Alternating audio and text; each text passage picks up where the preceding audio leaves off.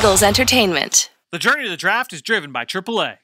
AAA, roadside is their strong side. Make AAA a part of your game day today. AAA, go ahead. With the 25th pick in the NFL Draft, the Philadelphia Eagles select. You're listening to the Journey to the Draft podcast, driven by AAA. Welcome to the Journey to the Draft podcast, driven by AAA. I'm your host, Fran Duffy. We've got a spicy show for you here today because this is going to be a fun one. It all starts at the very top with Draft Buzz. Ben Fennell, Dane Brugler, and I talk about some guys we've studied lately. We're going to break down some film on this safety class as well. And we have one of my favorite discussions that we do every year here on this show. Right around this time, we're going to talk about some guys who are going to be day 2 or day 3 picks that remind us of guys that are rumored to go on day 1. So we'll do all of that in Draft Buzz. After that, we've got On the Clock, where the three of us stick around. We're going to put our GM hats on and pick for 3 random teams. So if you're a fan of the Cowboys, the Cardinals, the Packers, well, this is your week because the randomizer picked those 3 squads, and me and the guys are going to just try and play matchmaker for those teams during different parts of the draft. And then speaking of matchmaker, on the blueprint this week, we're going to welcome in a guy that is going to do just that for the Miami Dolphins, because I'm going to bring on my friend Alan Pupar, who has covered the Miami Dolphins for a long, long time. And Alan is going to jump into the show to talk about the Dolphins and the kinds of players that they like most in the NFL draft. Who they're going to like more? Devontae Smith from Alabama, Jamar Chase from LSU. I know a lot of fan bases that are wondering that same question. We'll get into that right there in that part of the show. Then we'll wrap things up with our draft mailbag. We've got a question from one of our listeners that spurs a really interesting debate, ironically enough, about the wide receiver value in this draft. We're going to wrap the show up with that one. Now, before we get started with the show, just a quick reminder to jump onto our Apple Podcast page and do us that great favor of leaving us a rating, leave us a comment, whether it's a question about the process, if you've got a question about a specific player, you've got a mock draft, you've got player rankings you want us to sort through, really whatever it is, jump on over to our Apple Podcast page, our Stitcher page, really wherever you listen to your podcast, leave a rating, leave a review. It helps throw us some support, makes the show more visible to others that are looking for NFL draft content on their podcast platform. Thanks so much to everybody that has done that lately. That being said, let's get this show rolling. It's time now to welcome in Ben and Dane. It's Draft Buzz.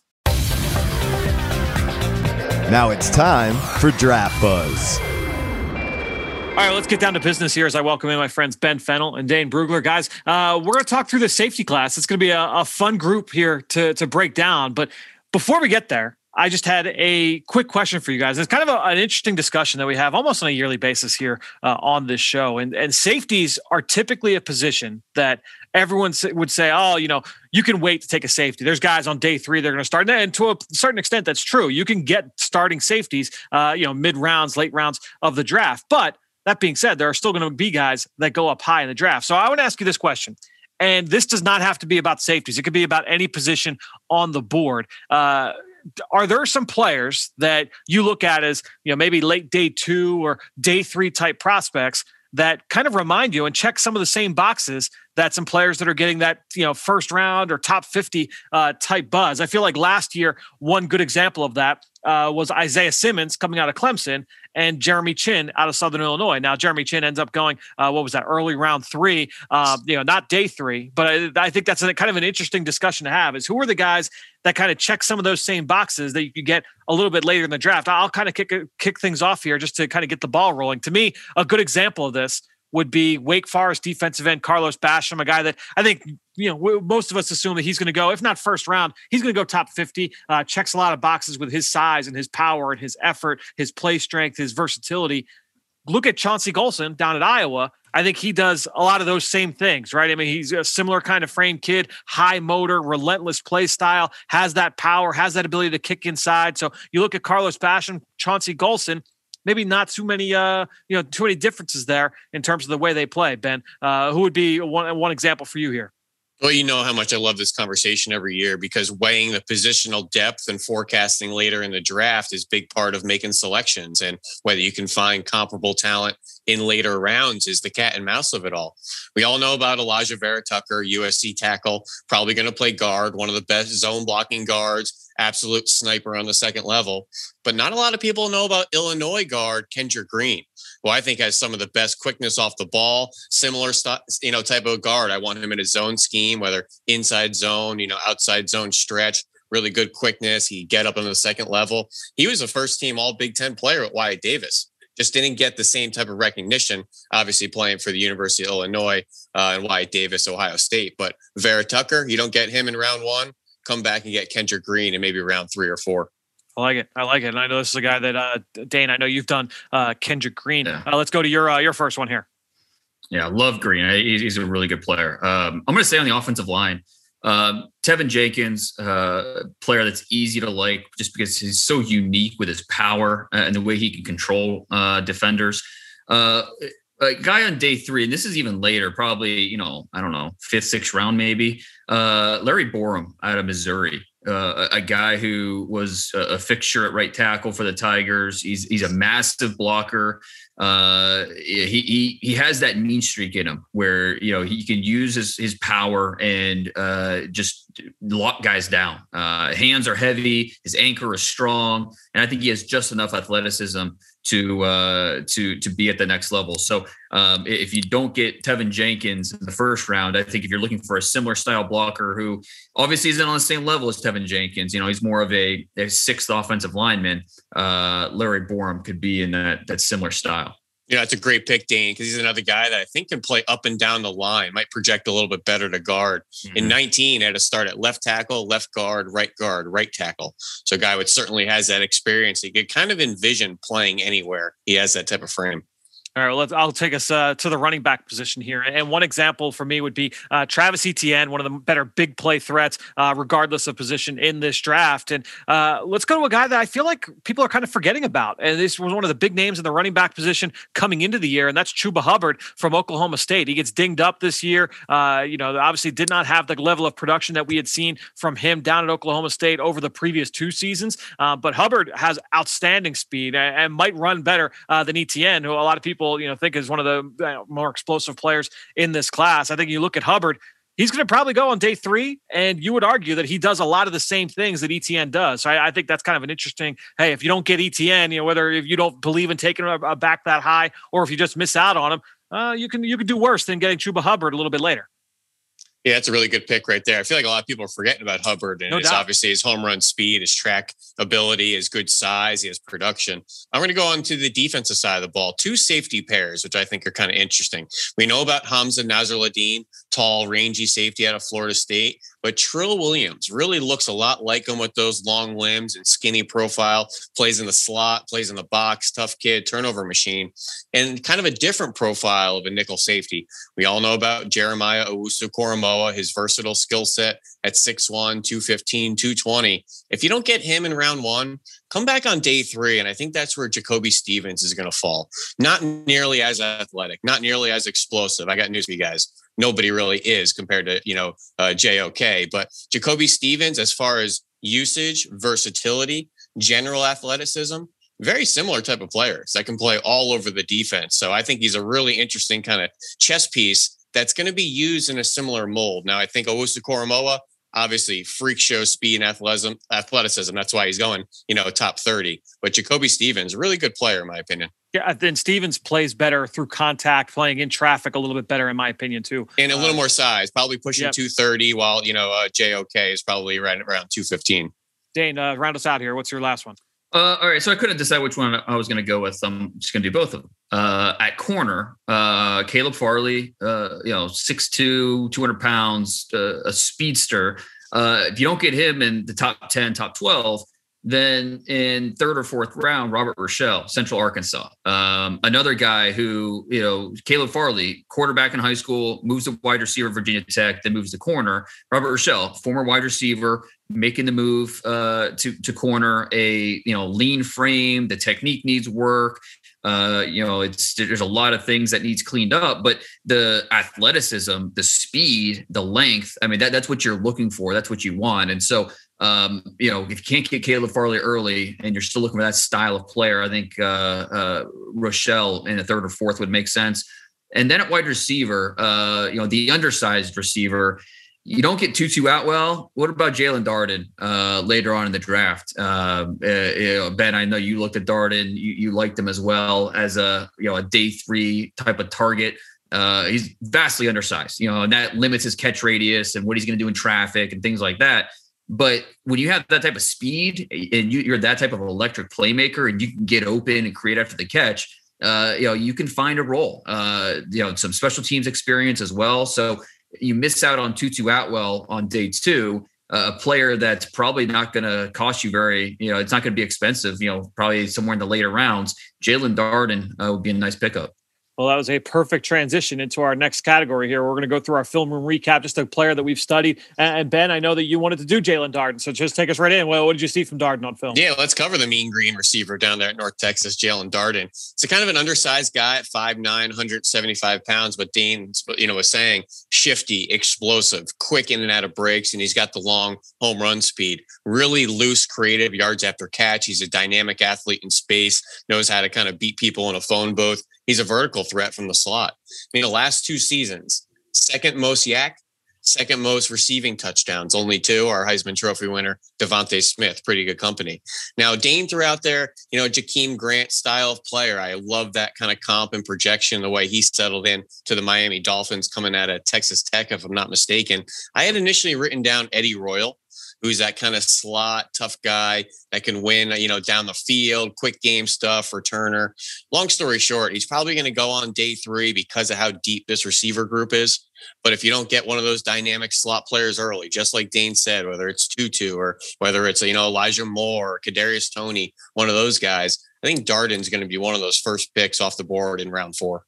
All right. So I have not done Darden yet. And he is one of the, it will go from like a guy who's a deep sleeper a little bit to one of the bigger names in this class. And I just got to the film of Amon-Ra St. Brown from USC. And I watched him on Friday. Guys, he's really, really good. And I know it's not breaking news to you guys because you guys have studied him. This is my first look at him. And he checks so many boxes for me. He's a little bit, we'll see what he comes in at from a size standpoint. He's listed 6'1", 195. My guess is he's not quite up to 6'1", but you're talking about a young receiver. He's going to be a 21-year-old rookie. He's an outstanding athlete. He gets to top speed really quick. He's a really easy mover. He snaps off breaks. He can run speed cuts. He can separate. There's no question about that. But then also he's run routes from everywhere on the field. You go back to his sophomore season in 2019. You watch this year, he played more the Michael Pittman role this year where he was to the far left of the formation outside the numbers. But you watch him winning from the slot from both sides. You can watch him from the backfield and you can see all the different ways they were able to use him. His versatility, his ability to go up and win, his ability to win at the top of the route. After the catch, he's really good. Outstanding leaping grabs at all 3 levels of the field. He's really crafty getting off the line. He can beat the jam. He just checks a lot of boxes. And I was, sitting there after watching him, I'm like, who are some players that he kind of reminds me of? And the one name that I wrote down was Tyler Lockett. I feel like he's kind of, maybe we'll see what the measurements are. Lockett came in a little bit smaller and he ran, I think, like low 4.4. So we'll see, if he is able to match that. The one area that Lockett, I feel like, has a little bit of the edge, and Ben, correct me if I'm wrong here if you disagree. Lockett was so great. We talked about this all the time watching the Seahawks.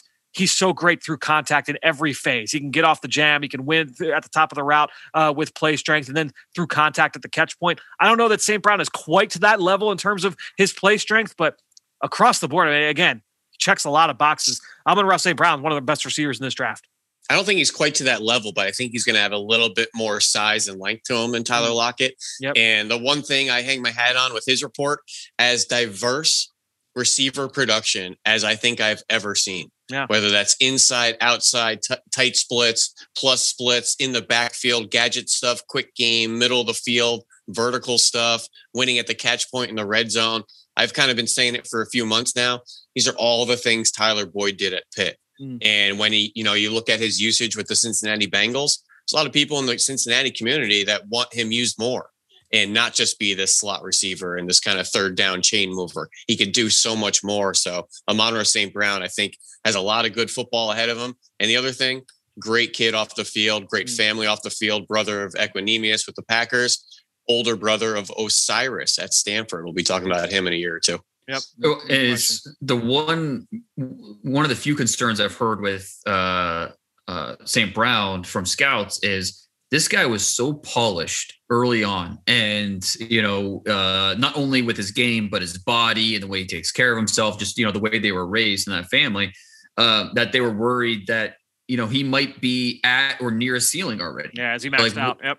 Right. What you see, and that's not necessarily a true negative, because the player you have right now is a really good player. Yep. But how much better can he get? Even though he is still 21 years old and a young player, he reached his ceiling a lot quicker than we see a lot of receivers do because of the way he was brought up. And so that's something where when you try to stack these receivers, and it's just so tough. There's so many different talented receivers in, the first 3 rounds.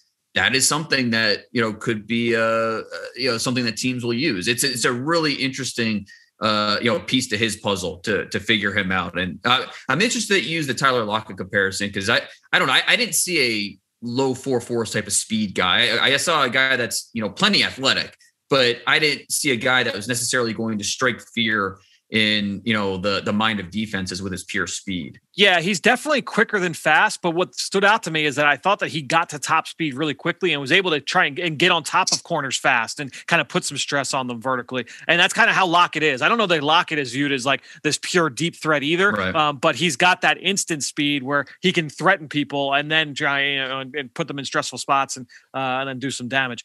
Dane, who was yours here? So I went with Robert Jones, Middle Tennessee, who's Senior Bowl guy. I admit, when I initially watched his tape, I was not blown away. Going into the Senior Bowl, I thought he was solid but unspectacular. And then I watched the second half of the season, and all of a sudden I sat up in my seat and okay, this guy's pretty good. And talking to a scout about it, he mentioned how you have to take into account this year with COVID, how that is affecting some of the bigger guys, some of the linemen, not being maybe on campus for regular conditioning. And, COVID is obviously affecting everybody in all walks of life and all aspects of football, but especially the bigger guys, especially the linemen. And Robert Jones he also had a shoulder, he had offseason surgery with a shoulder, he had a bruised foot. So was dealing with different things in the offseason. I think we saw that trickle into the beginning of the year, but you watch his second half film, last few games of the year, I thought he looked, much improved, a lot looser in his movements, a lot more controlled. So, and he's got a really interesting background because he grew up wanting to be Derrick Rose, Michael Jordan in Chicago. The football coaches said, come out to football. He played 8 games of varsity football in high school. Then he goes to JUCO, plays 13 games, and he goes to Middle Tennessee. And he was a 2-year starter at right tackle. So I think he's a guard at the next level. But the violent hands, the natural strength, he has the right temperament. I think there's some things he needs to clean up with his lunging and, just require some more development. But Robert Jones is a really interesting day 3 developmental guard who I think is a little bit better than I initially gave him credit for. Interesting. He's a guy that I still have to do a little bit more work on. I did a little bit before the Senior Bowl. I'm kind of like where you were before this final watch. So I'll make another run. Don't be afraid to dip back into that 2019 tape. He played Iowa, Duke, Michigan, Western Kentucky with D'Angelo Malone. So a lot of, premier talent in 2019. Interesting. I like it. All right. Well, guys, let's get into our safety preview here. And as we do, we usually have a few different categories. And I kind of split this up where we'll talk about some traits and offer some options day 1, day 2, and day 3. So, Dane, we're going to start things off with the most instinctive safety. And I'll let you pick from day 1 or day 2, who's the guy that stands out to you in terms of his instincts and play recognition skills? I think I'm going to go with Richie Grant here. Yep. A player who I think we all like, we all appreciate what he brings to the field. And I don't think he gets enough credit for necessarily how he sees the field. He covers a lot of ground. We know he has the range, but a big reason why he does that is because he recognizes things quickly. I think he plays with urgency. He trusts what he sees and he goes. He doesn't waste time. So I gave Richie Grant the edge here. Yeah, I would have taken Richie Grant with my pick if you did not select him. But since you did select him, I will go with Trevon Merrick from TCU, a player that a lot of people feel could go in the first round of this draft. 6'2", just over 200 pounds. Won the Jim Thorpe Award as the #1 defensive back in the country this year. It's a college football award. But looking at his overall body of work, this is a guy that can play in the post. He can get over top and make plays. What really stands out to me is his route recognition skills, both from zone and man. I thought that he did a good job of reading reading the quarterback from depth. He broke on throws early, and then he showed the ability to mirror and match versus receivers in man-to-man coverage as well. So this is a competent man coverage player, a competent zone coverage player. His play recognition skills, and then also his range, his athleticism, really kind of give me a lot of faith that he's going to reach his ceiling as a good free safety in the NFL. Ben, take us through day 3. Who's a day 3 guy with those instincts we want to talk about? I got to say, I'm not sure if you guys have had, a similar type of issue with slotting these guys and just trying to determine safety, nickel player, big nickel, sub package player. I'm kind of lumping in all these middle of the field defenders. It's a big safety world, a big nickel world out there playing 3 safeties. So that's how I'm projecting a lot of these nickels. But anyways, day 3 player, instinct, safety. I love Damar Hamlin from Pitt. Yeah. It's a guy with 2,500 snaps, former number 3 corner in the class way back when, I think 2016. He's been on campus for 5-6 years, but experienced player that's converted to safety. Listen, he has some athletic limitations. He's not the biggest guy. He's not the fastest guy. He's not the sharpest guy, as being quick-footed. But I feel like he gets himself in positions with his anticipation of routes, anticipation of run action. Just seems like he's always a step ahead of the offense. That puts him in position to make plays. So guy's experience, and he's probably one of these guys that are going to fill in the back end of somebody's roster and be a really good, solid pro for somebody. I just actually wrapped him up last Thursday, and just grows on you the more you watch. Just a really competitive, instinctive player, checks a lot of boxes, like you said. Let's go to the next category here. Best coverage player. So left it a little bit open-ended here, but best overall coverage player. I'm going to go first here with a day 1 or day 2 pick, and I'm going to go with Oregon safety Javon Holland, who was an absolute ball hawk whenever he's been on the field for Oregon. I believe he was the only player in the country to have at least 4 picks, both in 2018 as a true freshman and in 2019 as a sophomore. He opted out this past fall, so did not play. But this is a guy who played mostly in the slot and showed that man-to-man coverage ability, but also the same instincts from zone that I talked about with Merrick. I just think Holland's ball skills for a safety, he has got rare, unique ball skills. He's a fun player to watch, a guy that can make plays at all 3 levels of the field, and not bad against the run either. But in terms of his ability to play in coverage, I think he gives you the most versatility, because not only do I think he can play deep, but I think he also offers legitimate value playing over the slot, playing over the tight end as well. His versatility, I think, will really serve him well. Ben, who would be your pick here for day 1 or day 2? Well, I hate to double dip already on only the second superlative here, but coverage. Is that man coverage, underneath zone coverage, matchup, red zone, back end, playing the post? Well, I got a guy that checks all those boxes, and that's dipping right back to Richie Grant from UCF, who I think can come down and guard tight ends. He can guard slots and man coverage. Excellent on the back end. I think he has really loose hips and great eyes to play either half field or play in the post as a single high safety. He checks all the coverage boxes, in my opinion. Just a matter of what scheme, what fit, what are you going to have him play on a down-to-down basis. But instincts, checking boxes, coverage skills, checking boxes, tough player, checking boxes. Richie Grant is a really good safety prospect. I love it. Well, Dane, let's go with yours. Day 3 guy, that best coverage player. I'm going to go Jamar Johnson. Ooh, good one. A player that I think we all like. Rangy, smooth movement skills, and he makes sure he makes the offense pay for mistakes. He's got 13 interceptions the last 4 years, and that's going. And so he only played 3 years at Indiana. I'm going back to his senior year of high school. Okay. Add in what he did there. So a guy that this past year, Indiana only played 8 games. He still had 4 interceptions. So, and he can do something after the interception. He had 1 pick 6 this year. He averaged almost 25 yards per interception return. So he's got that versatile experience across the secondary. He'll play that Husky position they have. He'll play free safety. He'll play a slot corner. So I think he's an instinctive pattern reader. I think he's got the movement skills, and then he's got the finishing skills when the ball's in his orbit. So Johnson's my pick there.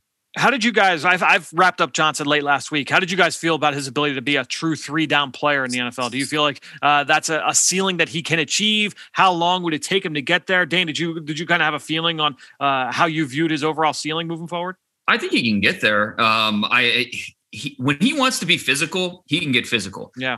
But he's way too choosy. As a tackler, he'll make business decisions.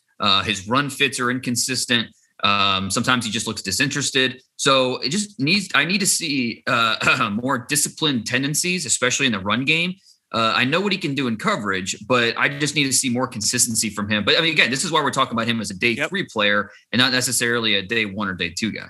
Yeah, you could see some of that toughness last year when he played more in the slot, tight to the formation. He blitzed here and there. In 2020, he's much more of a back end player, but remind me a lot of Desmond King. That style player that may not wow you with athleticism, but he's fairly tough. He's versatile. He's a guy that I think doesn't need to come off the field, whether you're going to play him in the post or down in the slot. I think he's going to be a really good football player. Yeah, I think he was still adjusting to playing from further depth this year. I thought his key and diagnose was just a little bit slow. He kind of got held up on play action and anything going on in the backfield, but he can make a play on the ball, no question about it. Let's go to our best run defender, Ben. I'll let you kick things off. A guy that's a first or second or day 1 or day 2 talent. Who do you like here in terms of run defense? Well, that's the key word right there, Fran. He's a day 1 or day 2 talent. I just don't know if he's going to go on day 1 or day 2.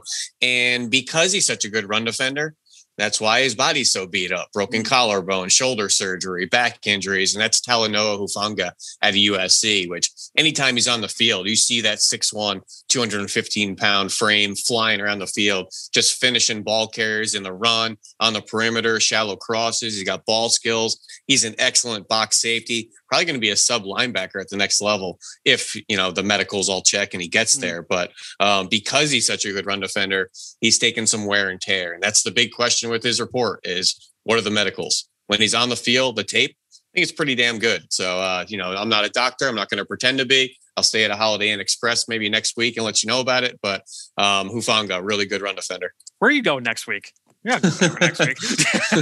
Dane, who do you got? I'm going to go with Hamza Nasruddin, who's nice. Yep.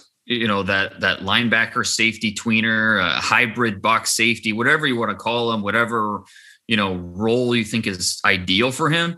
The Florida State coaches call him a war daddy. They really like what he brings to the field from a physical and attitude standpoint. He led the team in tackles as a sophomore and a junior. He was ready to bolt after his junior year before that knee injury happened. We only saw him 2 games this past year. But when he was healthy, you see form tackles when he squares up his target. You see a downhill player who feels quickly and powerful at contact. He can force the ball loose. He had 3 forced fumbles in 2019.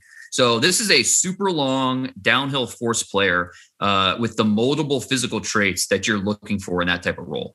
Guys, what have you heard about where he's going in this draft? Have you guys heard anything in terms of how scouts are viewing him at this point? Obviously, there's a lot that still needs to happen. But Dane, I'll start with you. Have you heard anything? And then Ben, you can follow up if you've got anything. I mean, when I did mapping out my top 100, I sent it around to different scouts just to get some feedback, what they think. And I think I had Nasruddin like at, I don't know, early 70s maybe. So what's that, early 3rd round? And they told me that's right around where they saw him. They didn't, that's not something that they quibbled over. Part of that's coming off the knee injury. Hopefully the medicals are clean. With him, we hope to see Nasruddin a lot quicker than we did this past year. I know that it's complicated when you're talking about knee injuries. So hopefully that the medicals are clean, but I still think he's a day 2 player. Yeah. I think the talent is really, really good. Ben, have you heard anything, one way or the other? No, not particularly. I wasn't too inspired with his performance down at the Senior Bowl, but I think he has good tape when he's on the field. He's kind of straddling that day 2, day 3 range for me, being around 3 or around 4. So a team can covet him and think they're getting a steal maybe in round 3, and he could be one of the early day 3 darlings for all I know. I think there's a lot of mid-round guys that are kind of clumped up here, which makes the projections and a lot of your mock drafts pretty Swiss cheese. Yeah, he's a guy I feel as a day 1 talent, but the injury I think kind of meshes with things a little bit. That's why I was interested to get your guys' thoughts. I'm going to go with Jamien Sherwood here as a day 3 player. You look at Auburn, 6'2", 220 pounds, kind of similar to Nasruddin in terms of just a big height, weight, speed athlete. You look at the way that he kind of moves on the field. Impressive player, just very unproductive in coverage. His only interception in his career came last year as a sophomore. Just has not been super productive on the football. That being said, he's been a core special teams player. He's been a good run defender. I feel like he's going to find a role as a backup safety in the NFL, and probably more in terms of that run stuffing mentality. But I love his ability to come downhill and play through contact. He really, really stood out to me in that arena. Let's go to our next superlative here. Let's go. best big play threat. So the guy that can create some big plays for you. Dane, I'll let you kick things off here. Well, a guy that you already mentioned, Javon Holland, and for a lot of the same reasons that you mentioned, we've only saw him 2 years at the college level. He opted out this past year, but as a freshman and sophomore, combined for 9 interceptions.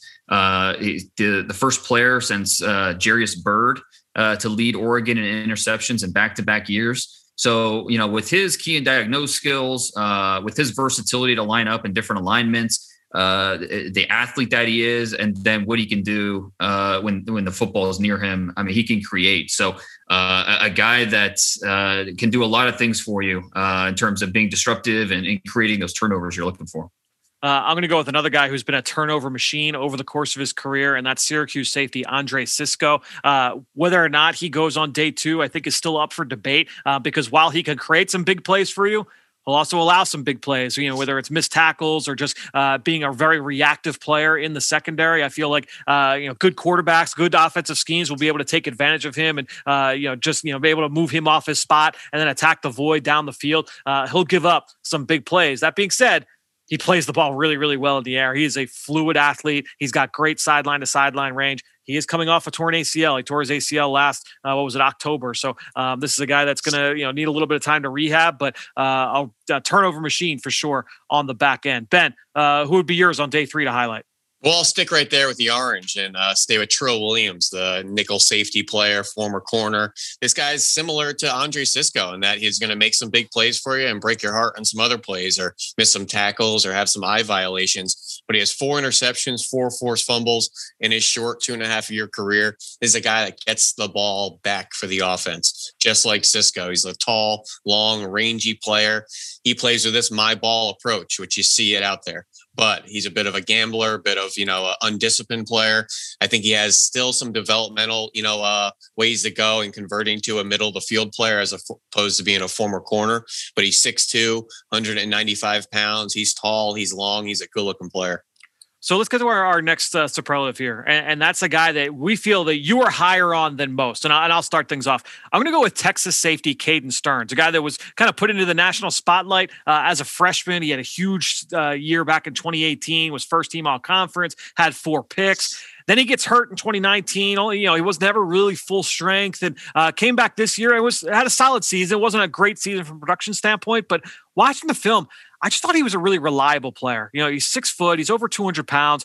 He had a couple missed tackles, but a lot of the missed tackles were kind of going sideline to sideline, attacking defenders from the side laterally, as opposed to coming downhill. I thought he ran the alley really well. I thought he filled the run game very well in the tackle box. So I think when you look at overall his skill set, I think he projects pretty well as a free safety. He's not a guy that I want playing in space over a slot receiver or even against an uber athletic tight end. But I thought he was really instinctive. I thought he was tough. And to me, like Ben, you and I have had this conversation off camera before. The way that the offenses are operating right now in the NFL with all the eye candy, with all the motion, with all the backfield action, I want my guys, especially right up the middle at linebacker and safety, give me the player versus the prospect. Give me the guy who sees things quickly, who, his mind is going a million miles a minute and he's able to process what's happening in front of him. Maybe he's a step slow in terms of the 40 time and and the jumps and everything, but he sees things fast and he can get where he needs to be. A guy I wrote down, like Jordan Fuller for Ohio State last year, I wasn't a big fan of because there were athletic limitations, but this is a guy that was a very experienced player, battle tested, instinctive. He's tough. He's competitive. I kind of look at Caden Stearns in a similar light. So he would be a guy that I would say I'm a little bit higher on than most. Ben, I'll come to you. Who's the guy that you feel that you're higher on than most? Yeah, and I just absolutely love that sentiment because we've seen a number of 4-4 players with no instincts, don't take proper angles, and you don't use that elite speed. So you have to be able to use that in combination with having that good first step and knowing what you're looking at. But I'm wondering if this kid out of, Shreveport? Yeah, Shreveport, Louisiana, a couple years ago. I wonder if he ended up going to LSU, if we'd be talking about him just a little bit differently. At the last second, he went to TCU. Who are we talking about? That's Ardarius Washington. Very productive player. He's only a redshirt sophomore, only played 2 years, but he's a really interesting player. And everybody says the size. He's 5'8", 179 pounds. Listen, he doesn't have a lot of size. but he plays very, very strong. He is a feisty physical player. He packs a punch on contact, really good tackler, great range on the back end, knows how to read the quarterback's eyes, whether he's in the post or the half field, can come down and take away the nickel. Last year, he had 5 picks and 2 PBUs, was on the freak list this past year for all sorts of weightlifting metrics, squatting, benching, cleaning.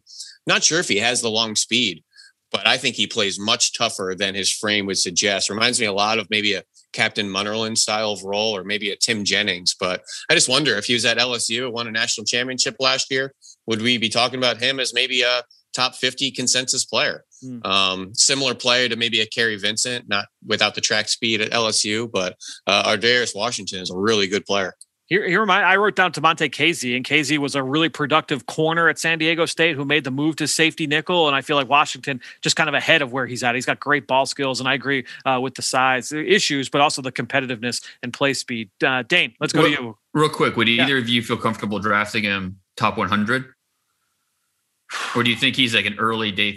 To me, I grade him with a 4th round grade. So I once we get to day 3, I would feel comfortable drafting him and overlooking the size and just, because all the positives that you mentioned. But would either of you guys feel comfortable on day 2? Yeah, my guess is I would feel a little bit more comfortable in terms of how I have him stacked too. I would say he's probably more of an early day 3 guy.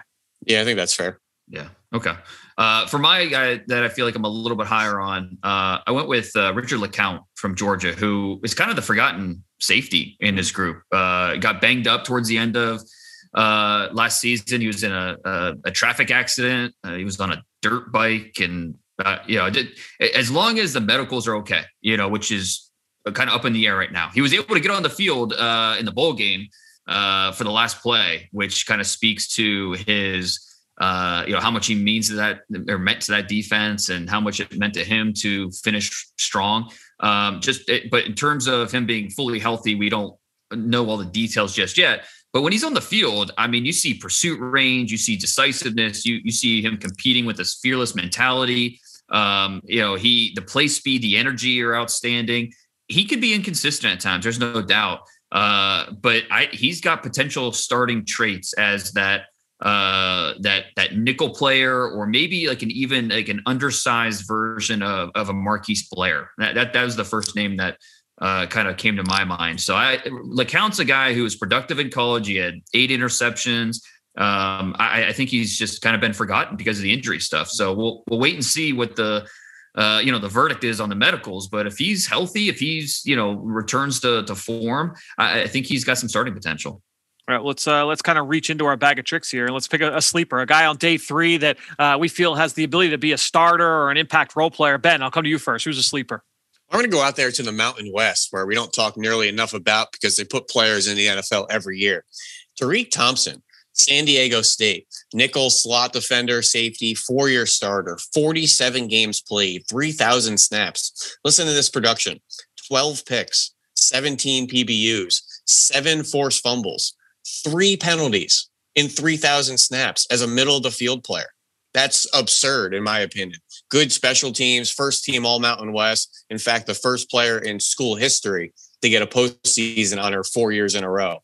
He's a really good player, productive player, tough player that I'm not seeing any buzz on. I'm glad they at least got one of those San Diego State players down to the Senior Bowl and Darren Hall. Yep. But Tariq Thompson's a really good player in that secondary. Do not sleep on this kid. I think he's going to be a darling of the draft. And if he ends up going in the 3rd or the 4th round, I'm telling you, a team saw his tape and fell in love with him. I was going to say that you were really pounding the table for him to get that Senior Bowl invite.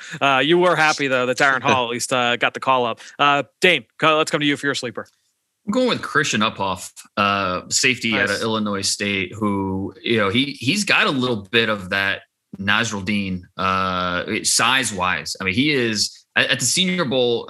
He came in at 6'2.5", 213 pounds. This is a big kid, and I'm told he's going to run in the 4.5s, maybe even better. Like, he's got that type of speed. So I think first off, you're drafting him and feeling really good about what he's going to bring on special teams from the get-go, and then from there you try to develop the rest. He's a guy that looks the part. He runs well.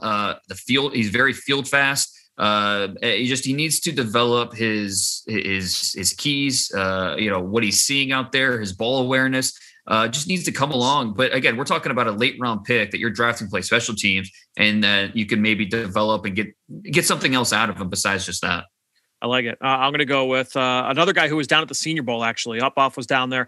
So was Sean Davis from Florida, and he comes from the SEC. He's not going to be viewed as a sleeper, but a guy that we're not really discussing. And to me, I like him for a lot of the same reasons I like Stearns. He's not going to be this sexy 4.4 athlete. He's not going to be a guy that is going to burn up the track. But when you watch him close distance, whether he's playing sideline to sideline or running the alley, he gets from A to B as fast as he needs to, and he's a really reliable tackler. He could finish at the catch point. I wrote down Trey Boston, and I looked at Boston kind of a similar way in that wasn't a high round draft pick, but just a really reliable player who Carolina has not been able to unseat for years and years and years as a starter. I kind of view Sean Davis as a similar kind of player. I'm sure he's going to go day 3, and I'm sure he's probably going to find a role as if he's not a starter, one of the top reserves for a team's defensive back room at the free safety spot. Last one, guys. Let's do some player comps.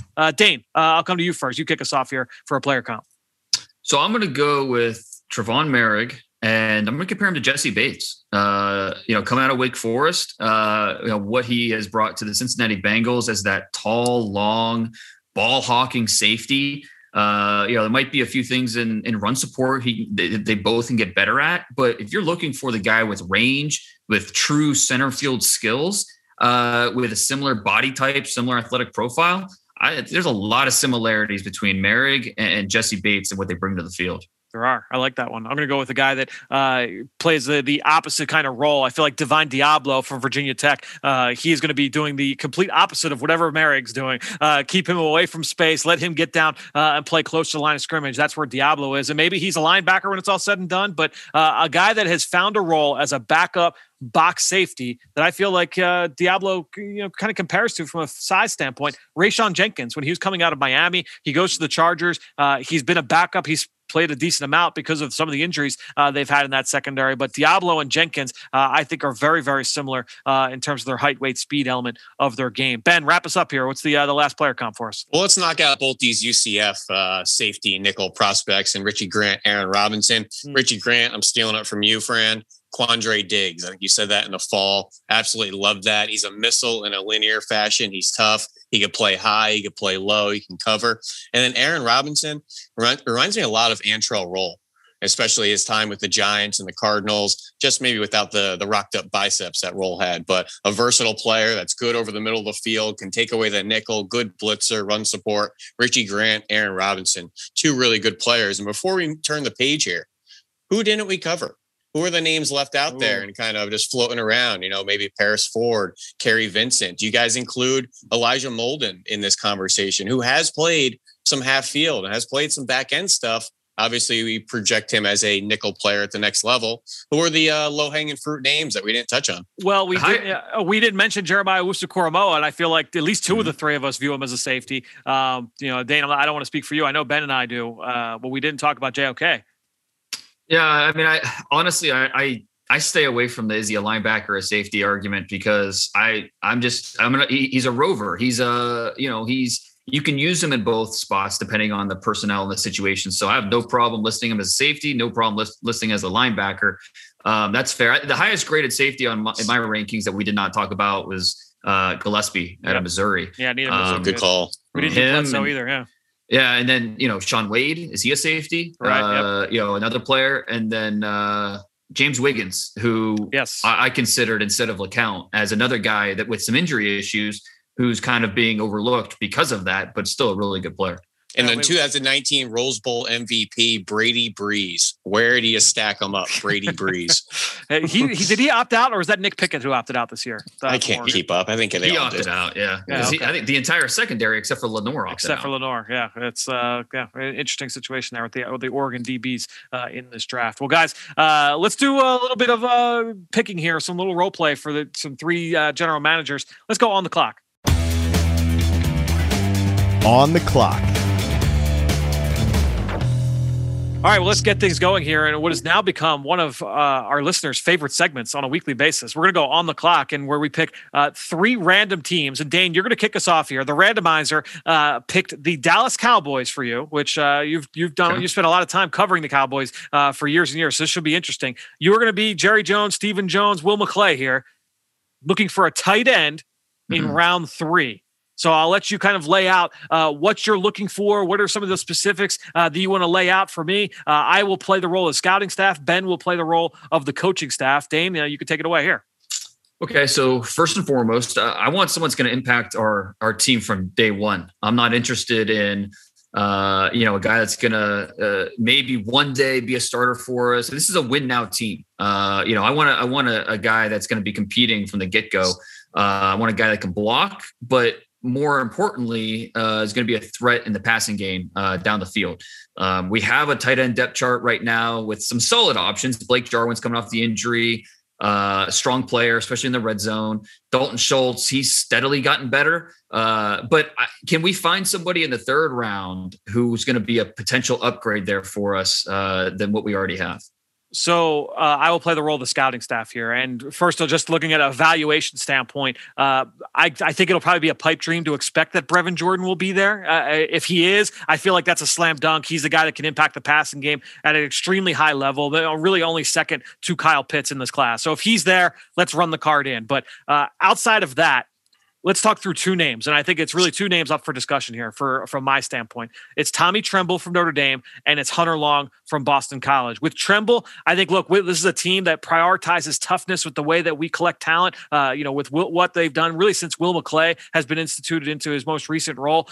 We value toughness. We value versatility. Tommy Tremble has both of those in spades. The only thing is, he's a little bit more of a project. He's a younger player, less production. He is a good athlete. He can get up to the 2nd and 3rd level. He's a long strider in space, and he can make plays in the passing game. He just hasn't really done it. So there's a little bit more projection there with Tommy Tremble. With Hunter Long from Boston College, we've seen him do it over the last 2 years. He's been the leading receiver for 2 different schemes up there at BC. This year, they opened it up. It was much more wide open, and he did a lot of different things in the passing game, whether it was catch and run stuff in the quick game, whether he was making plays in the intermediate area, even down the seam vertically. He was able to make plays on the football. And last year in 2019, he was an all-conference player, mainly because of his role as a blocker. So this is a guy that's got a versatile skill set for us. And oh, by the way, Coach, and I'm looking at you, Ben, Mike McCarthy. I mean, look, you have a great relationship with Frank Signetti. He was your quarterback's coach during your last year with the Packers. He is now Hunter Long's offensive coordinator. So we can get some good information. Maybe you can share some info for us, but that would be a connection to look at. And then, by the way, Dane, if we're going to wait till day 3, 2 guys that got Cowboys connections here. Tony Poljan, the tight end from Virginia, he was previously at Central Michigan. That's where our quarterback's coach, Doug Nussmeier, was. He was there on staff when they recruited and played Tony Poljan early in his career. Poljan was a quarterback, so yeah, he's got intimate knowledge of being in that quarterback room. That would be a name to consider, not for round 3, but maybe we get into day 3, and then you know how we love our Boise State guys. So John Bates certainly in play for us. But I think to me, Brevin Jordan's the pipe dream. Tommy Tremble and Hunter Long, those would be the 2 names I would submit here for us for round 3. Well, here representing Mike McCarthy, I need to get more athletic at this position. I feel like Dallas tight ends have not had this athleticism at the Y or the U position. I'm looking for that Jermichael Finley back in my offense. I want a yak threat, a mismatch, a versatile blocker. I think Brevin Jordan would be ideal. But in round 3, I'm just not sure we're going to get him. I had Hunter Long written down next. We played too much 11 personnel last year, 6th most in the NFL. I want more 2 tight end sets. Want to know, Fran, your scouting report on a Trey McKitty. If you feel like in round 3, is that too rich for a projected kind of developmental upside guy? Me personally, I feel like that is a little bit too rich. And also going back to the Tommy Tremble thing, it's a lot of projection. We just haven't seen him do it. He's just has not been super productive over the course of his career. I don't think Tremble's given us enough juice in the pass game that the roles he's going to occupy in our offense, I feel like we could get done with Blake Jarwin and some of the lesser, maybe even a fullback convert to do some of that halfback stuff. I want more of that, U tight end playing in the wing with a little bit more of a vertical stretch and yak threat. So, Brevin Jordan's good. I think Hunter Long might be the safest pick here and may be able to carve out that true Y role and let us be a little more 11 personnel with a pass catching tight end. Okay. All right. Well, you guys sold me. Not on Hunter Long, but on Brevin Jordan, because you both let off on him. So we're going to take a 5th round pick. We're trading up 10 spots. We're picking like 10th in the 3rd round. So we're going to trade up to the first pick in the 3rd round, snagging Brevin Jordan, and there's our athletic tight end. Boom, done. There we go. Perfect. All right. I like it. I'm Jerry. I can do what I want. Yeah, you do whatever you want. Exactly. We got to mortgage future picks. We're doing that. All right, guys, let's go to the next one here. Ben, just so happens that the randomizer picked a team that you have very intimate knowledge of, and that is the Green Bay Packers. So you got the Green Bay Packers, late day 3, middle linebacker. New defensive scheme here. So I'm interested to get your thoughts here. Ben, you as Brian Gutekunst, who are you looking for as a middle linebacker on day 3? Yeah, new defensive scheme with Joe Barry coming over, but I envision it's going to be similar structurally, zone coverage, conservative approach. These inside linebackers, they're going to be early down players, and then you want to get them off the field as soon as possible. Get our sub-package nickel and dime out there. So I need guys with good lateral range, downhill trigger in the run game, good intelligence, quarterback of the defense. If we're investing on this, Mike, I need someone to be the quarterback, never come off the field. We have 3 different linebackers wear the green dot last year for a variety of reasons. I want more stability at that position. And the coverage instincts have to be better than the ability. So I need you to be aware against screens, against play action. We're not a matchup team. We're not going to have you outside the numbers against tight ends. We'll have Amos do that or one of our other sub-package safeties. You're not really a turn and run guy down the seam. So, we want to get our safeties in those roles. So I need him just to be an aware player underneath, eyes on the quarterback, maybe a good blitzer, make more impact plays on the ball, finish ball carriers, get the ball back, give me a fumble or 2. So I need a guy that's productive moving forward as opposed to moving back. All right. So Dane is playing the role of the scouting staff here. And a few names immediately popped to my mind, and looking at our board, maybe a KJ Britt from Auburn. We're talking late day 3. So, there's some flawed prospects in the group. Tuf Borland, Ohio State, Riley Cole, South Alabama. But I tell you what, the name that really came to mind immediately, looking at this was Northwestern's Patty Fisher. The instincts, the football IQ, already on an NFL level. He's got quick eyes. He can play fast. He stays ahead of schedule. Plays really physical at contact. And if you need proof, how about 11 forced fumbles in his career? This guy was basically Pat Fitzgerald out there for the Wildcats. And so, he doesn't have that twitch to turn and run, but he can sniff out underneath stuff. He had at least 1 interception each of his 4 years in college. So he's a Texas kid, but obviously played in Chicago in that cold and that wind for 4 years. So we know he's going to be fine in Lambeau. 6th round, 7th round. This is the type of player I think fits our culture and fits what we're looking for on defense. So me as the coaching staff, I do have a question to our scouts. Dane, do you feel that KJ Britt could last that long? Do you feel like he's a guy that is a sure lock for late day 3? I think so, because he's specialized as a run defender. I think he has a downhill thumper. He's a guy that's going to bring the juice. But how many teams are willing to draft that in the first 5 rounds? I don't know. Those are going to be too many. So I think there's a good chance he'll still be available for us if we're talking 6th or 7th round. So to me, he was the first name I wanted to bring up. Number one, I think he checks a lot of the boxes that we're looking for, Ben. He's got a really quick trigger downhill. Really stood out to me in their biggest games. When Auburn played LSU during their national title game, you couldn't help but walk away thinking, man, who is this linebacker 33 in the middle of this Auburn defense? He's really, really fast at attacking downhill. He's got good play strength. He's a below average athlete, and that's going to be the concern. But as you mentioned, this is a guy, we want a field general. We want a guy that gets his teammates lined up, very tough, very physical kid, plays with a ton of fire. He's played through injury before. This is the kind of player we're trying to bring in. And I would look at him. Then the other guy I would look at would be Tuf Borland, right from our own backyard. This is a guy that's been a 3-year captain for the Buckeyes, constantly playing with high-speed internet mentally. And he's going to have some of those athletic limitations for sure. 6 foot, 239 pounds. So he's got more of that squatty build. But if we're looking for a guy that can get everybody lined up, that can call the defense, I don't know that there's a lot of better options for us in late day 3, this stage of the draft, than Tuf Borland. How'd you guys feel about Patty Fisher's performance down in Mobile? I thought personally that he struggled. I didn't think that he had a great week. Dane, I'm not sure if you saw any. Did they ask him to do some fish out of water stuff and things that maybe are a little unconventional? They did, and I would say that it was met with mixed results. Yeah, it was up and down. But honestly, I thought it was the same thing for really a lot of these linebackers. Tough Portland, same thing. Yep. And I don't know that any of the day 3 linebackers necessarily stood out in a overly positive. At least the linebackers we've been talking about in terms of their Senior Bowl performance. I think the difference with Patty Fisher is that he's just got the size that these other guys don't, right? I mean, he's built a little bit differently than Borland and Britt. Yeah, I think you sold me on Patty Fisher there. I think I'm going to have him in a little bit more of a phone booth type of scheme where I don't need him to turn and run. I love his size, his play strength on contact.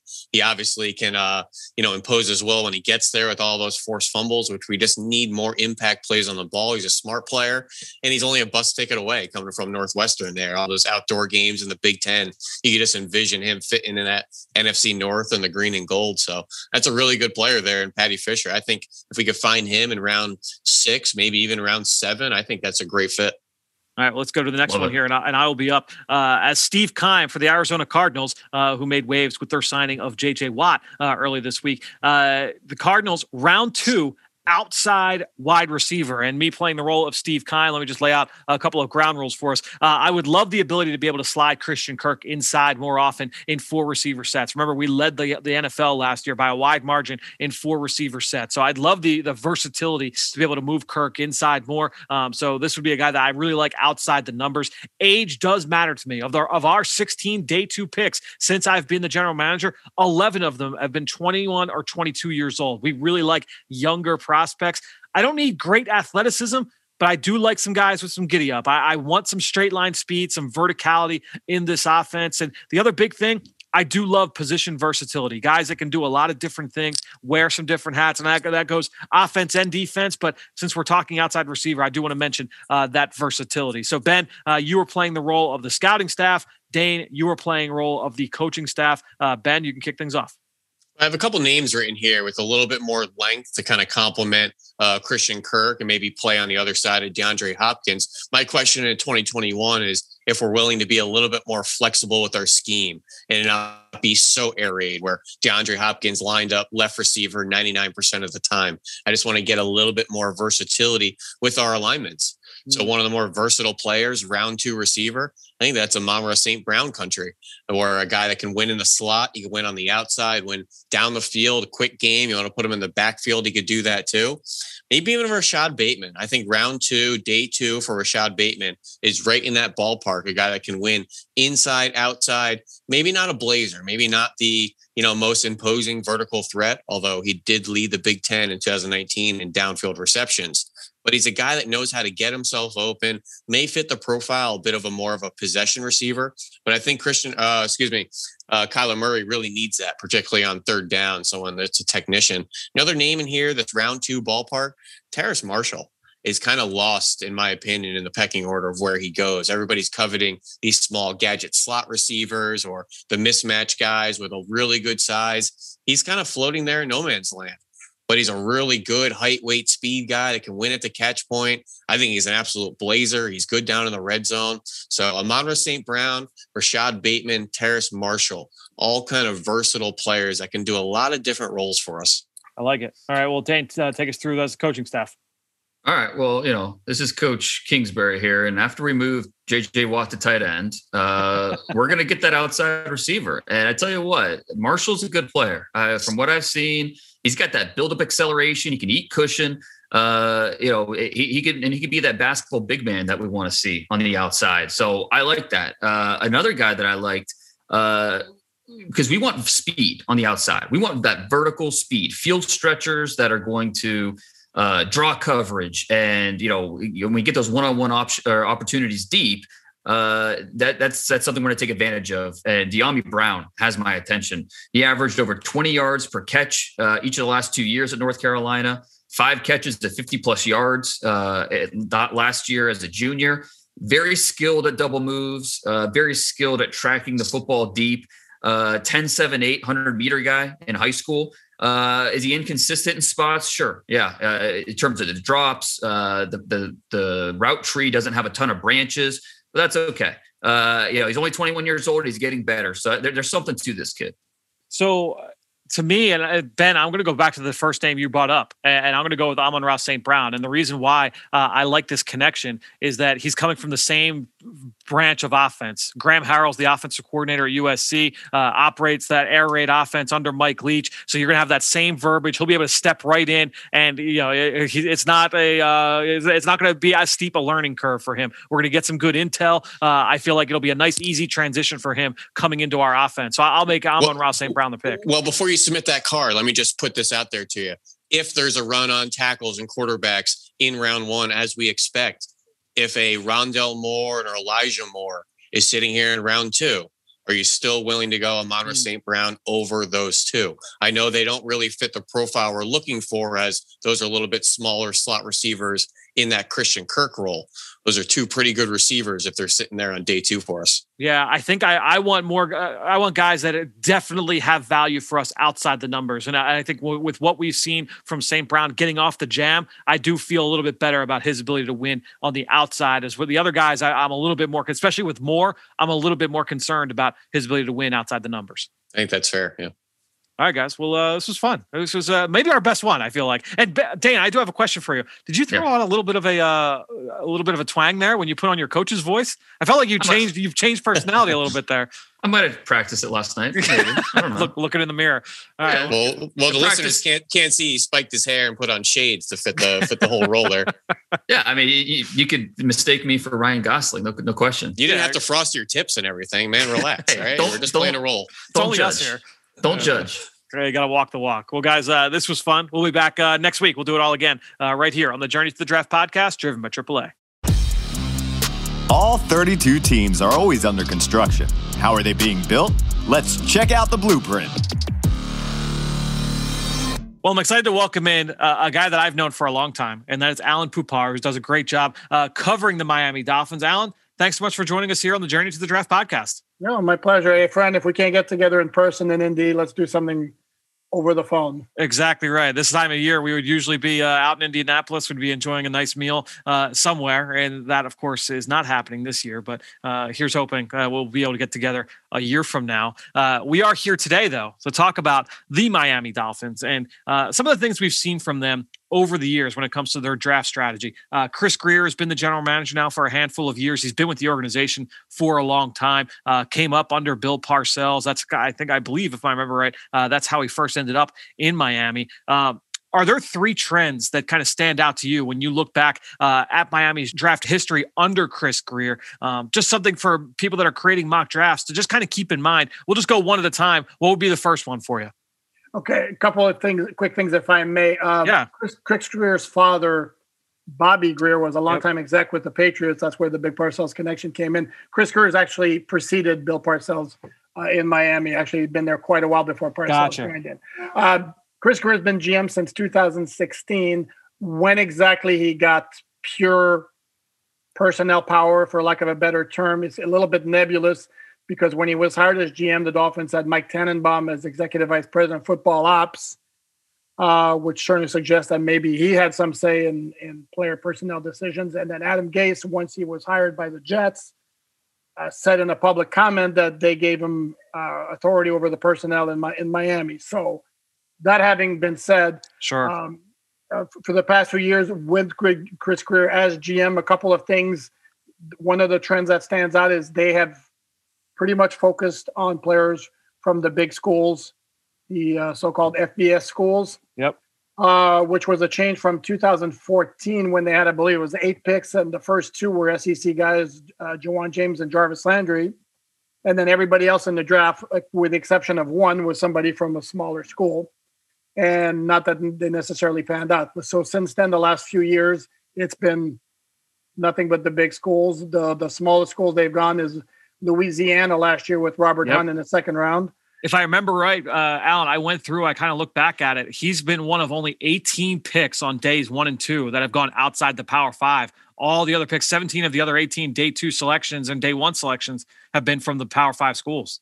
Yeah, and they've been very big on the big programs too. The your Clemson, LSU, Alabama, Ohio State. So that's one thing that I think would stand out. Another trend, and it was kind of broken a little bit last year, but before that, they tended to go with seniors, college seniors. Last year, again, like I said, with their three first-round picks, actually, all of them were underclassmen, starting with Tua Tagovailoa, followed by Austin Jackson, and then Noah Benogany with their third first-round pick. Interesting. But before that, there's been a focus a little bit on seniors. Beyond that, and then here's a third thing I would throw out there as well is building the lines. Got it. There's been a focus on that the past 2 years. Last year, they took 3 offensive linemen in the draft, including Jackson in the first round, Hunt in round 2, and Solomon Kinley, the big guard from Georgia, in round 4. They also took 3 defensive linemen, Raekwon Davis in round 2, Jason Strowbridge in round 5, and Curtis Weaver, who didn't pan out, wound up getting cut in training camp, also in round 5. And even the year before that, the first round pick was Christian Wilkins, the defensive tackle from Clemson. So those are 3 things, if you were looking for any kind of sort of trend or model that stand out. The other thing I know, like going back and just studying Chris Grier as well, obviously you look back at his influences, working obviously with his dad certainly had a big influence on him, but he's got a little bit of Parcells influence, a Nick Saban influence, height, weight, speed, prototype players. And I feel like that's a thing that has always stood out about those guys that have come from that tree, with Saban, with Parcells, has kind of been, all right, we're looking for the bigger, faster, stronger. And then the other big thing, and Brian Flores has talked about this so often, has been the character aspect of it, and the culture builders, those kinds of players. It seems like those things seem to be important to them. Is that something that you've seen being close to the team? That's fair in terms of the height, weight, size, speed type of issue. Although they broke that rule with their first pick last year with Tua, because Tua was kind of undersized. But you look at the other guys, Benogany, while he was raw, has prototypical size speed ratio. Same with Austin Jackson. Like, he's the guy who looks the part, even though he was kind of a little bit raw, and that's what we saw in 2020. And in terms of the leader aspect, absolutely, that stands out. You look at Minkah Fitzpatrick in 2018, even though that didn't pan out in the end. Christian Wilkins was a team leader at Clemson as well. Tua was a guy also with great leadership qualities last year as well. So, that's a fair assessment as well. The Tua one, I mean, you mentioned he broke the underclassmen in terms of they used to trend towards seniors. The other big one too with that, they almost never take the medical red flags. The only times they've taken a medical red flag have been for quarterbacks. It was with Tua, and there was one other guy in my notes. I had to go back and look, but I feel like that Tua in a lot of different ways broke a number of trends for Chris Grier and what he's done in the past. Yeah, and the jury's still out on that one as well. If we're going to be honest about it, after year one, didn't have the same kind of splash as either Joe Burrow or Justin Herbert did. But so we'll see what happens moving forward. All right. So next question for you. Are there any schools that Chris Grier or this coaching staff seem to have special connections to that you feel are important to take into account when people are putting together a mock draft?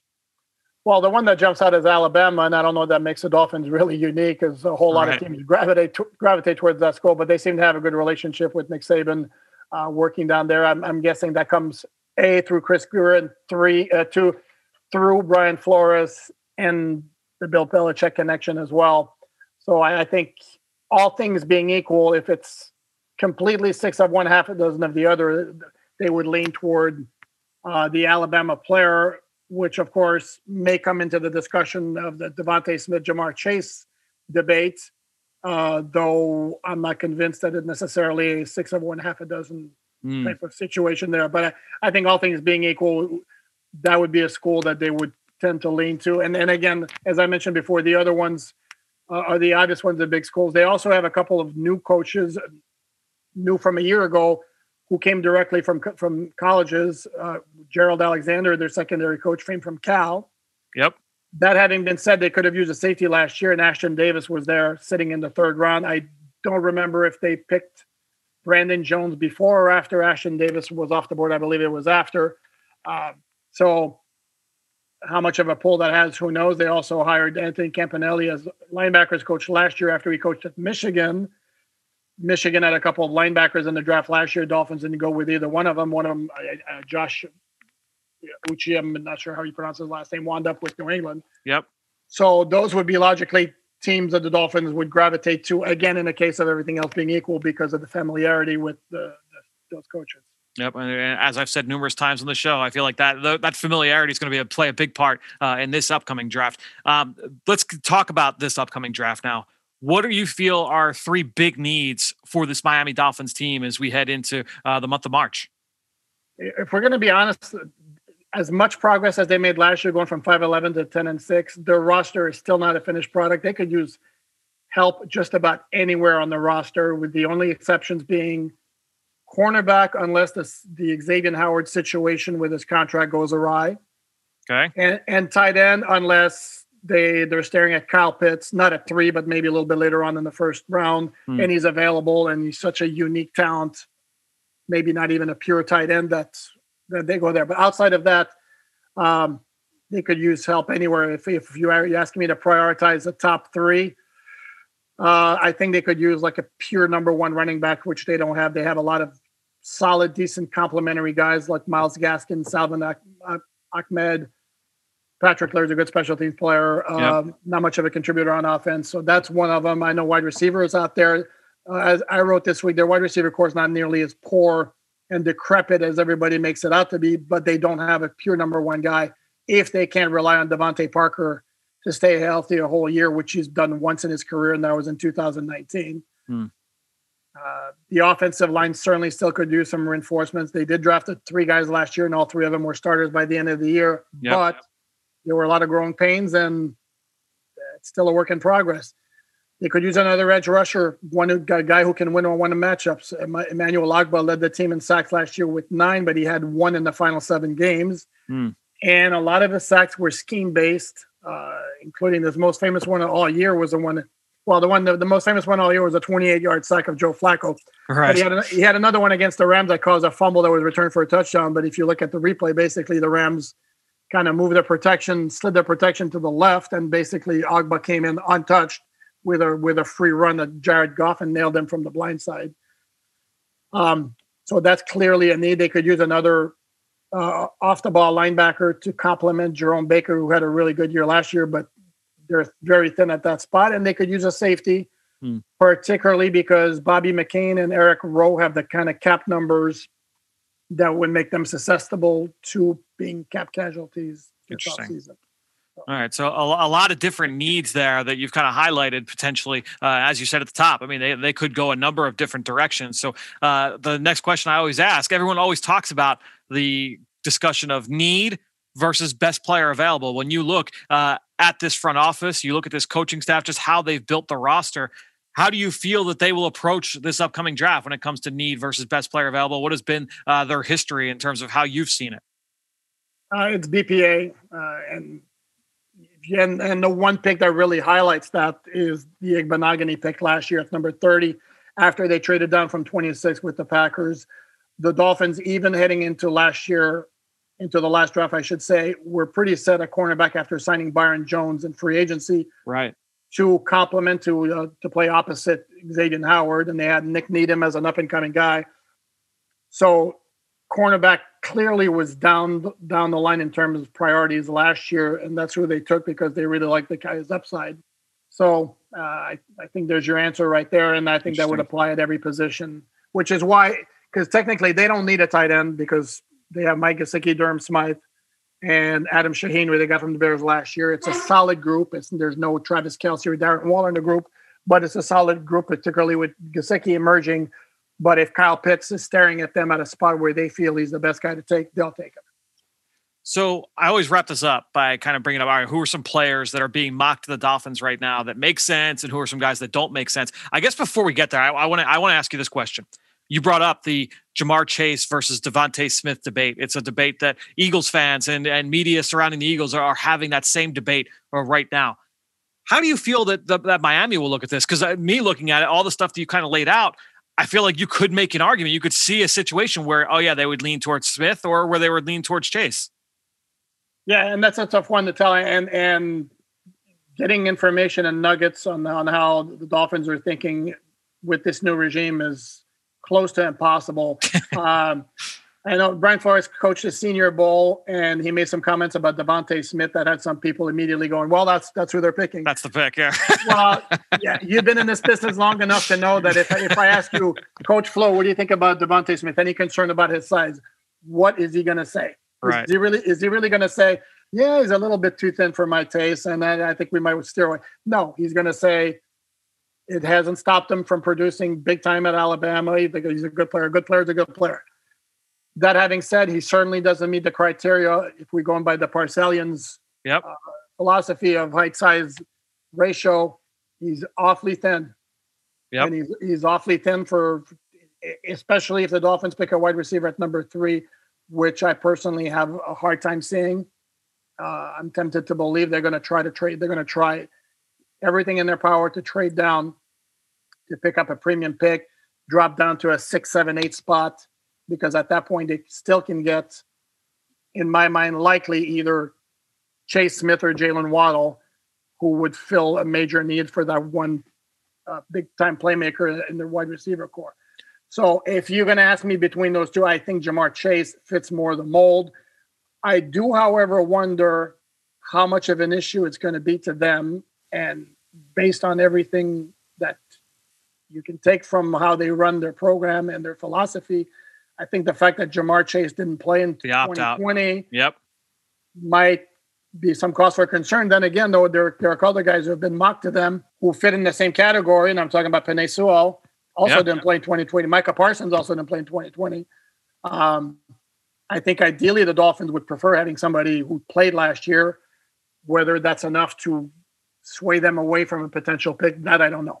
Yeah. And that's the other thing. You mentioned Jalen Waddle. I feel like he's a guy, you talk about the height, weight, speed element. I mean, just in terms of elite traits, I mean, Jalen Waddle has elite traits. I kind of wonder how he would factor in when we talk about Jamar Chase versus Devontae. What about Devontae versus Jalen Waddle and how those two, it's a really, really interesting discussion when it comes to that team. No question. And it might become, what do you prefer? And how big is your concern about Devontae Smith? A, durability in the NFL, B, his ability to get off the line of scrimmage if opposing defenses decide to stick a guy in his face right at the line. And I understand that the notion that, hey, college teams tried to do that, it didn't work. Well, the NFL is a different animal. Yep. No question. We've seen that time and time again. So I will ask you this now. We've talked about a bunch of guys. Is there anybody else that you're like, all right, this guy makes a lot of sense, or the inverse, hey, this guy doesn't make a lot of sense for this Miami Dolphins team? Here's the thing: the Dolphins have 3-18. Are we focusing strictly on 3 right now? Let's talk. I think we could talk both, because I think it's interesting. And we obviously look, they have the 18th pick. That's a big pick. It is a big pick. What do you think makes sense there when you talk about 18?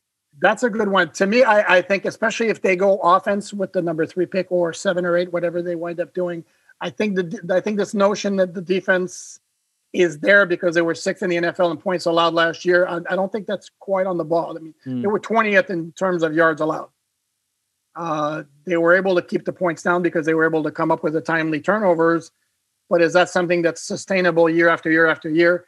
I'm not sure. I don't think you could call the Dolphin defense dominant last year, and it was exposed in certain games. For example, they had no answers for KC. They had no answers for Buffalo. Of course, a lot of defenses didn't have answers for those two teams. Right. But the fact remains, if you want to be a championship caliber defense, you have to be able to do better than the Dolphins did over there. So I do think very possibly a defensive player could be in play at number 18, whether it be Micah Parsons if he falls all the way down there. I like Zaven Collins an awful lot. I don't know if 18 might be a little bit too rich for my taste at 18 or for the Dolphins' taste. I don't know that he's been tapped to go quite that high, but he's somebody who's got the kind of traits that you like. JOK from Notre Dame is another very, very intriguing guy, particularly if you remember what Brian Flores wanted to do with Minkah Fitzpatrick in 2019 before Minkah balked and the whole thing went sideways to the point where they wound up trading him. Well, he wanted to use Minkah as a type of guy that they could plug in a whole lot of different places in the back end. That's kind of what JOK is. Yep, no doubt. So he's been mocked quite a bit to the Dolphins, and I certainly could see him being a fit there and Flores using him in the role he wanted to use Minkah in. And I feel like if you're talking about the Zaven Collins versus JOK, Owusu Koroma coming from that big school, we talked about the big school element of it. That might be enough to tip the scales there. Running back, late in round, do you feel like that's a team that would take a first round running back? No. Interesting. No, not at all. And I see Najee Harris being mocked to the Dolphins at 18. I don't see it. Again, I'm going to go back to the New England blueprint, because let's not kid ourselves. That's what the Dolphins have been following. Yep. They don't necessarily like to call themselves Patriots South, but that's kind of what they've been doing. And the model in New England, been running back by committee for the most part. They did take Sony Michel in the first round one time, I believe. He might have been 31st pick or something. I believe it was very, very late in the first round. Yep. I don't think it's necessarily a wise allocation of assets, because you can get a guy in the second round who might be not quite Najee Harris. But for example, if Javonte Williams is there at 36 or 50, I think he fits the bill, and then you can devote your resources at 18 on somebody else. Yep. It's a really fun team to be able to study, and you've got a decent sample size to be able to work with. Alan, thanks so much for joining us here on the Journey to the Draft podcast. Talk about Chris Grier, Brian Flores, and the Miami Dolphins. Stay safe, stay healthy. We'll talk to you soon, man. Yeah, right back at you, and hope we get to do this in person next year. Now it's time to hear from you, the fans, in the Draft Mailbag. Well, hope you guys enjoyed that segment there with Alan, who does great work covering the Miami Dolphins. So let's get into our draft mailbag. And once again, the best way to throw us your support. If you love this show, if you listen every single week, I would love it if you could just go on, throw us your support. Just say thank you by jumping on, leaving a rating, leaving a comment. And by the way, this comment, I believe, is the last one in the queue. So if you jump on Apple Podcasts right now and leave a question or a mock draft, whatever it is, we'll get to it on the very next show. So we're going to hit on this one. It's Valhalla24. Laid out a few teams here. Said the Las Vegas Raiders, Denver Broncos, Dallas Cowboys, Philadelphia Eagles, Minnesota Vikings, 49ers, and he laid all those teams out with the records from 19 and then the records from 2020. And he said, what do all these teams have in common? Outside of the losing records from all their records got worse, but he said all of those teams drafted a wide receiver in the first round last year. I understand that there are a lot of outside factors with those teams, but why do people keep saying that the Eagles and other squads should draft another wide receiver when wide receivers do not equal wins? And Val, that's a great question. And so it's a really interesting debate. And really smart people on both sides would argue either way on that. You could look at it and say, hey, look, you look around at some of the top receivers in the NFL. You can find guys on day two. You can go and find players that can make impacts. But then you also look at who the elites are at the position. There are a lot of guys that ended up going in the first round, right? I mean, if you look at, certainly DeAndre Hopkins, you look at Julio Jones, you look at a bunch of those players, they ended up going in round one. So I think ultimately, look, it's as you mentioned, there are a lot of outside factors, and this is kind of a weird year in that we saw so many teams use a first-round pick on receiver a year ago in what was universally accepted to be an outstanding draft class for wide receivers. And then you look here at this one and you say, all right, well, this is also another really good season to have to want a receiver. So look, when you look at the top players, and I already mentioned, you look at Julio Jones, you look at DeAndre Hopkins, you look at Mike Evans, right? A lot of these guys were going in round one. Odell Beckham Jr., right? These guys were first-round draft picks. Then you had some guys that fell to day two. You had DK Metcalf and, Devontae Adams, Keenan Allen. Those guys fell to the second day. And then some guys, fell into the third day of the draft as well. Stephon Diggs and Tyreek Hill. You can go down the list. There's guys that are selected up and down the draft board at the wide receiver position.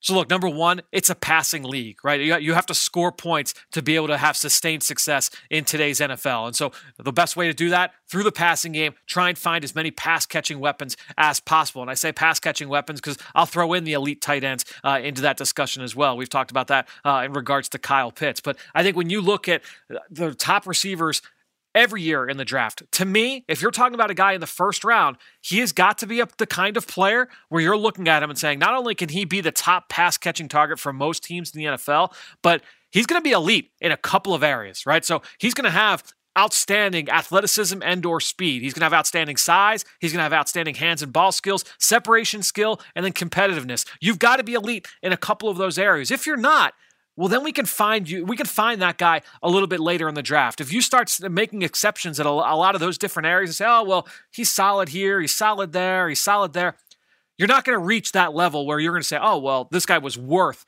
taking in round 1, right? If you look, if the Kansas City Chiefs, they got Tyreek Hill in round 5, or if you want to look at the Allen Robinson for the Chicago Bears, previously for the Jacksonville Jaguars, they got him in round 2. Adam Thielen in Minnesota, right? When you look at those guys, they were acquired later in the draft than round 1, which is fine. You could say, oh, well, we can wait on those guys, but if we went back into the time machine and say, hey, Allen Robinson is going to be one of the best receivers in the NFL, he would have been a first-round pick. And no one would blink an eye that he would have been worth that first-round selection, right? Because he is one of the best receivers in the NFL. So it's a really fun discussion, and it's one that you could, again, there's good arguments on both sides. To me, it comes down to every single team scenario, how they're going to use these receivers, what that offense already looks like in terms of the weapons that they already have available. And you have to also keep in mind, at wide receiver, it's not about year 1 because I know guys will come in, you're seeing more guys now that can come in and produce, but time and time again, we have seen that you have to give those guys, especially at wide receiver, year 2, year 3 especially. That's always the big year for wide receivers, is looking what they're able to do in their 3rd year in the league. Let this kind of develop. Let this play out a little bit before we say, all those teams that took a first-round receiver in 2019 or in 2020, they made a huge mistake. So it's a great conversation. And Val, I'm so glad that you brought it up because it's a really fun one. And one that, look, I'm telling you, everybody's having that conversation around the NFL. There are conversations in every building having those conversations, having those arguments about wide receiver value, whether it's free agency or in the NFL draft. But no one will argue the importance of a wide receiver in their offense and the structure of how they do things in the passing game. So good stuff this week. Great question there from Val, but also great stuff from Alan Pupar, great stuff from Ben Fennell and Dane Brugler. Hope you guys have enjoyed it. We're going to be back here in a couple days. We've got a great segment lined up with Greg Cosell. We'll have another mock draft with Ben. We've got another great guest to join us here later this week, all on the Journey to the Draft podcast, driven by AAA. Thanks for listening. We'll talk to you later this week. In just over 3 years, Eagles Autism Foundation has raised millions of dollars for autism research and care. But this is about so much more than just fundraising. This is about making a transformational difference in the lives of those affected by autism. This is about bringing our community together. With inclusive, sensory-friendly events and accessible resources, we meet families where they need us most and where we can serve them best. Together, we're united in our mission to improve the lives of the autism community and to turn awareness into action. It's what we focus on every day in every way.